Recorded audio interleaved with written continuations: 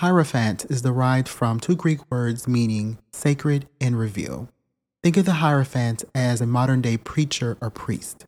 This card in the practice of tarot represents conventional wisdom and shared community. And while it's great to seek support from a community when you're feeling lost and isolated in life, there are some caveats to consider. Let's talk about that in this episode. Thank you for tuning in to an episode of Merwin's Philosophy, where I explore the connection between spirituality and psychology and how that coincides with social issues we face today. Now here's the show. So in this episode, we're continuing with the Life Journey series. And for anyone new to this podcast or this series, let me just break it down a little bit. So tarot is the practice of using a specific deck of cards and laying them out in what's called a spread. And basically, when you lay the cards out in a certain order, you let your mind interpret whatever messages that are showing to you. So let's say you're laying out a spread for a particular problem. The way the cards fall, you kind of look at that, look at all the meaning of the cards related to your life. Use your intuition to see what those messages may be pointing to. And this practice tends to give people a sense of direction or kind of point to something that you should be paying attention to, which is why I have placed tarot into the realm of spirituality. And again, as I say, spirituality is deeply personal. So of course, not everyone believes in it, and that's okay. Within the practice of tarot and within those cards, there is called the major arcana. These 23 cards, when you look at them, detail a path in life that many of us take. And, taking out the spirituality aspect of it, we can relate it to several phases and transitions in a person's life, which is why I've called it the Life Journey series. So we started off with the very first episode talking about what to look out for when you are starting a new journey or making a major transition in your life. That is represented by the Fool card, a naive person at the very beginning of their journey. Next is the Magician card, which represents our willpower and motivation that we have in life to continue through this change or continue through this new journey. Then we have the High Priestess, which represents our intuition, those gut feelings and emotions and those intuitive thoughts that help you along in the journey. And then lastly, the Empress and the Emperor. Those two cards represent self-care and self-empowerment. And in the last episode, which I covered those two aspects, I'd said that self-empowerment and self-care are two sides of the same coin. Sometimes we need to take action and go forward, and then sometimes we need to pull back and take care of ourselves. So now let's talk about the next card in the journey, which is, again, the Hierophant. And this represents our sense of community, shared wisdom, traditions, rituals, which become very helpful in life when we are feeling, again, lonely, isolated. You've probably hit a major crisis in your life. You're not quite sure what to do. Or, and I think this is probably going to be a better example, those moments when we have lost something. We're going through some kind of loss. We're probably going through a relationship breakup. We've probably lost a loved one, or we've probably lost a job. I went through my own quarter life crisis right after college, quite didn't know what to do, that structure of going to class and kind of knowing what the next day would hold. Once you graduate, now you got to figure out, okay, what to do next. If you're a little bit older in life, you've probably heard of people having a midlife crisis. Sometimes people enter this period when they look around and they realize, okay, I'm in my middle age. How do people navigate this now? There's probably some things that I haven't done that my peers have done, or maybe the children are grown and they've kind of gone off to college or kind of doing their own thing. And now you're looking around trying to figure out, what am I supposed to do now? This is when that Hierophant card comes into play. And one way to mitigate this feeling of isolation, loneliness, confusion, feeling lost, is we reach out to others to try to figure out what to do next. And this can be a good thing. Some people choose to go the spiritual route. They may join a church. Some people may choose to go the more psychological route and go to therapy, group therapy, or even an addiction recovery group, Alcoholics Anonymous, or any other group that is recovering from an addiction. You feel like you're not alone. Joining a group can ease that feelings of, again, loss, isolation, which can bring about feelings of depression, anxiety, which prohibits your ability to think clearly about a problem. But like I said, there are some caveats that we need to discuss. So as usual, I'm going to break this down into 3 parts. Part 1, we're going to talk more about the benefits of joining a community. part 2, we're going to talk about what to watch out for when we are at this point in our life when we need to leave a community. And then lastly, the road to discovering yourself. So let's jump into this first part. Like I said before, joining a group has many benefits to it, especially when you are feeling a little bit cut off and you're feeling isolated in your own problems. Joining a group or some sense of community can make you feel like you're not alone. But within each community, there are certain community leaders. If we think about church groups, there's always the preacher or the priest. If we look at our families, we may think the higher position as the elders or maybe your parents. Those are people that we tend to look for guidance and wisdom, especially in certain complex issues in life. But in the age of technology that we're living now, I would even say that online communities are very beneficial as well. And within each online community, there's always some kind of influencer or somebody that everyone expects to be at the top of that social hierarchy.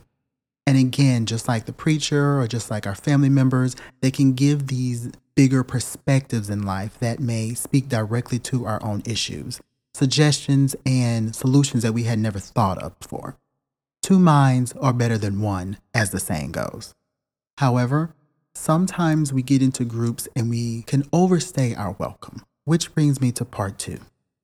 Now, when I say overstaying our welcome, I mean when we feel like something needs to change. Every group may have a shared belief, may have certain rituals or traditions. Let's think church groups, families whenever it comes to holidays. And a lot of us, when we're in certain communities and we have certain identities about us, we feel compelled to follow these traditions, follow these rules, because again, it makes us feel like we are sharing in that sense of connection. But sometimes we may come to the realization that we don't quite connect with the group the same way we did. It may just simply because we're moving into a different transition in our life, or it may be because we realize that the group is not as beneficial as we once thought. Let's talk about church for a second, spirituality. We may have begun to change our minds about certain spiritual beliefs that we used to have. Maybe we've explored the world a little bit more, read a couple of more books, kind of felt like, this doesn't really fit with what I believe in anymore. Or you realize that there's certain restrictions, because I know that certain churches and certain spiritual beliefs can be very restrictive, especially in the religion of Christianity. And so for certain people, they may not jive with that anymore. But there's that fear of leaving the church, that fear of leaving the group because you're afraid of being chastised, you're afraid of being criticized, and you're afraid of being abandoned again. Who wants to be left out alone after you've gone through this intense period of isolation and trying to figure out what am I supposed to do? Maybe you actually like the preacher, but there's some kind of toxic traits going on in the church, or you simply realize that the preacher is not exactly who you thought they were, or they may not have the same mindset that you thought they did. And maybe your mindset have changed as well. That's fine. Again, life is about change. But when we feel that moment that something has to change, we want to change or we want to implement some kind of change, some people will not speak up. Because again, that fear of being chastised, criticized, abandoned, kicked out. But the more that we stall a decision to change, the more we sit still in an environment that we feel is no longer conducive to us, the more that we stall our own sense of discovery, our own sense of healing within our life, and our own sense of change and maturity. And this doesn't just happen in church groups. I know there's like studies or articles out there about like millennials leaving the church. I think I've referenced this before. And that's because a lot of us millennials and younger generations are finding different forms of spirituality that we actually resonate with us more than what was taught to us by our families. However, leaving a religion can be very difficult. It can be a period of loss, which can trigger another period of, okay, what do I do next? And this just can't happen with spirituality. Let's talk about family, another very intense group that can push all our buttons with a single word. Some of us have the unfortunate experience of being in toxic families or coming from families with a very toxic mindset, very toxic behaviors that are very damaging and harmful to us, right? Some people, especially during the holidays, will bite their tongue and go back to their very abusive and toxic family just to, again, keep that peace, save face, and not feel a sense of burden and not feel a sense of abandonment, but that also compromises your sense of peace and serenity. I'm actually speaking from experience from this, but I don't speak to certain people in my family simply because I want to protect my own sense of peace. I want to protect my own sense of sanity. I want to protect my own journey in my healing. Some people will continue to do certain actions and certain behaviors because, well, my grandmother always did it, or the old folks always said to do this. My family would be really mad if I went this route instead. But we have to remember that the community, our family, doesn't rule 100% of our life. They can't live our life for us. And when you're feeling very lost in life and trying to figure out what the next move is, our family, our church, our sense of community, including the online communities, they can give us advice, they can give us suggestions, but they can't quite give us the complete answer to how to live our life. Why? Because of our personality. Not everybody has the same personality. Not everybody has the same interests. And each one of us have our own different paths in life that we take. And this brings me to part 3, our last and final part, which is about discovering yourself. I feel like in a way, this whole life journey series that I've started is about us being on the path to self-discovery, understanding the world around us, gaining more perspective in our environment, in our life, in what we want to do, and how we behave and why. And there are many tools out there. Of course, there's psychology. You can always go through any kind of behavioral psychology. Personally speaking, some of my favorite books that I've read have been on healing from family trauma, healing from childhood trauma. And through those books, I've gained a lot of perspective, a lot of healing that I would not have understood and gone through had I not, again, read those books, had I not chosen my own path and chosen to do certain things that no one in my family had ever done, actually dive into generational trauma, which is a thing that I think many people need to take into consideration when trying to work on your own mental health. So the psychological route is always a great route for a lot of people, especially in today's time and age, when mental health is being talked about so openly, and we have plenty of resources now finally that are readily available. But there's also the side of spirituality. For some people, when we look at, the more esoteric stuff, there's astrology, which is kind of looking at the date around that you were born and how the planets align. And we'll talk more about that in this podcast. I understand why people rag on it and people are like, oh, this is just a lot of frou-frou. But again, spirituality is very personal. And I definitely put astrology under spirituality just because of the esoteric nature of it. But we can go to something that's a little bit more accepted and talk about personality typography. So think the Enneagram, Myers-Briggs system, which I personally like, programs and modalities that teach you more about your personality and, again, why you may act the way you act with some psychological reasoning behind it. As a matter of fact, another one of my favorite books is called The Energy Profiling System, which is by this teacher named Carol Tuttle. I read her books a very long time ago, and just like when I read the books on childhood trauma and a lot of other traumas that I have experienced, her books really delved into certain behaviors that I personally exhibit that had always been shamed for. Being a very introverted person, seeing the world a certain way, being somewhat critical, but at the same time being a deep thinker, other things that I was either criticized for or I criticized myself for.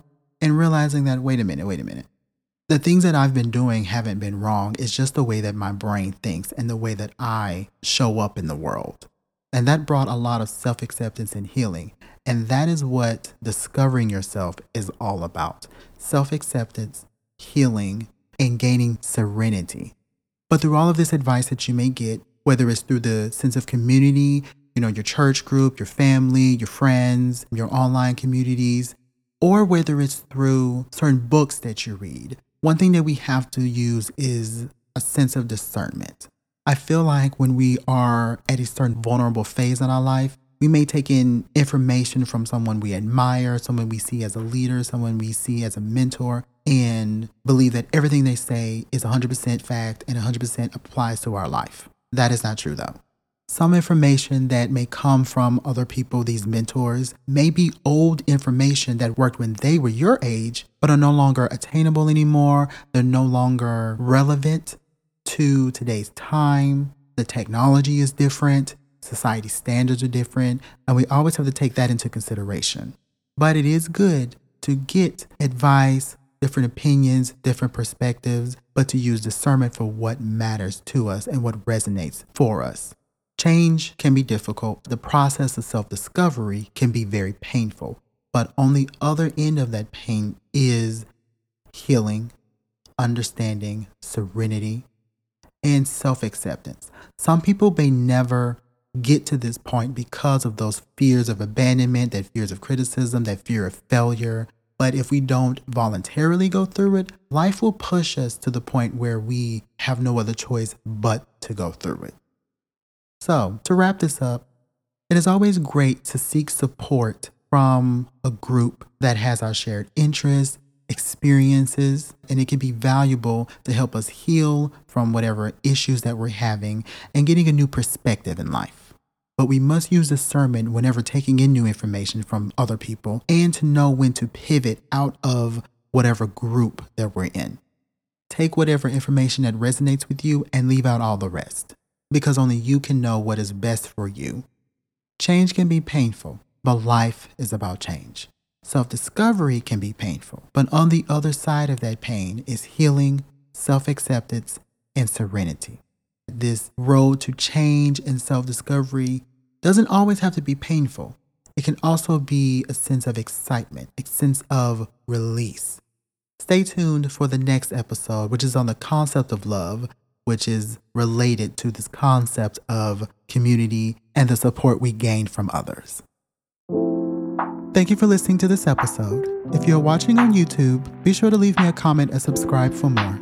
For those of you listening through a podcast app, make sure you subscribe and leave me a review. Click the link in the show notes or head on over to merwinmccready.com to leave me a comment there.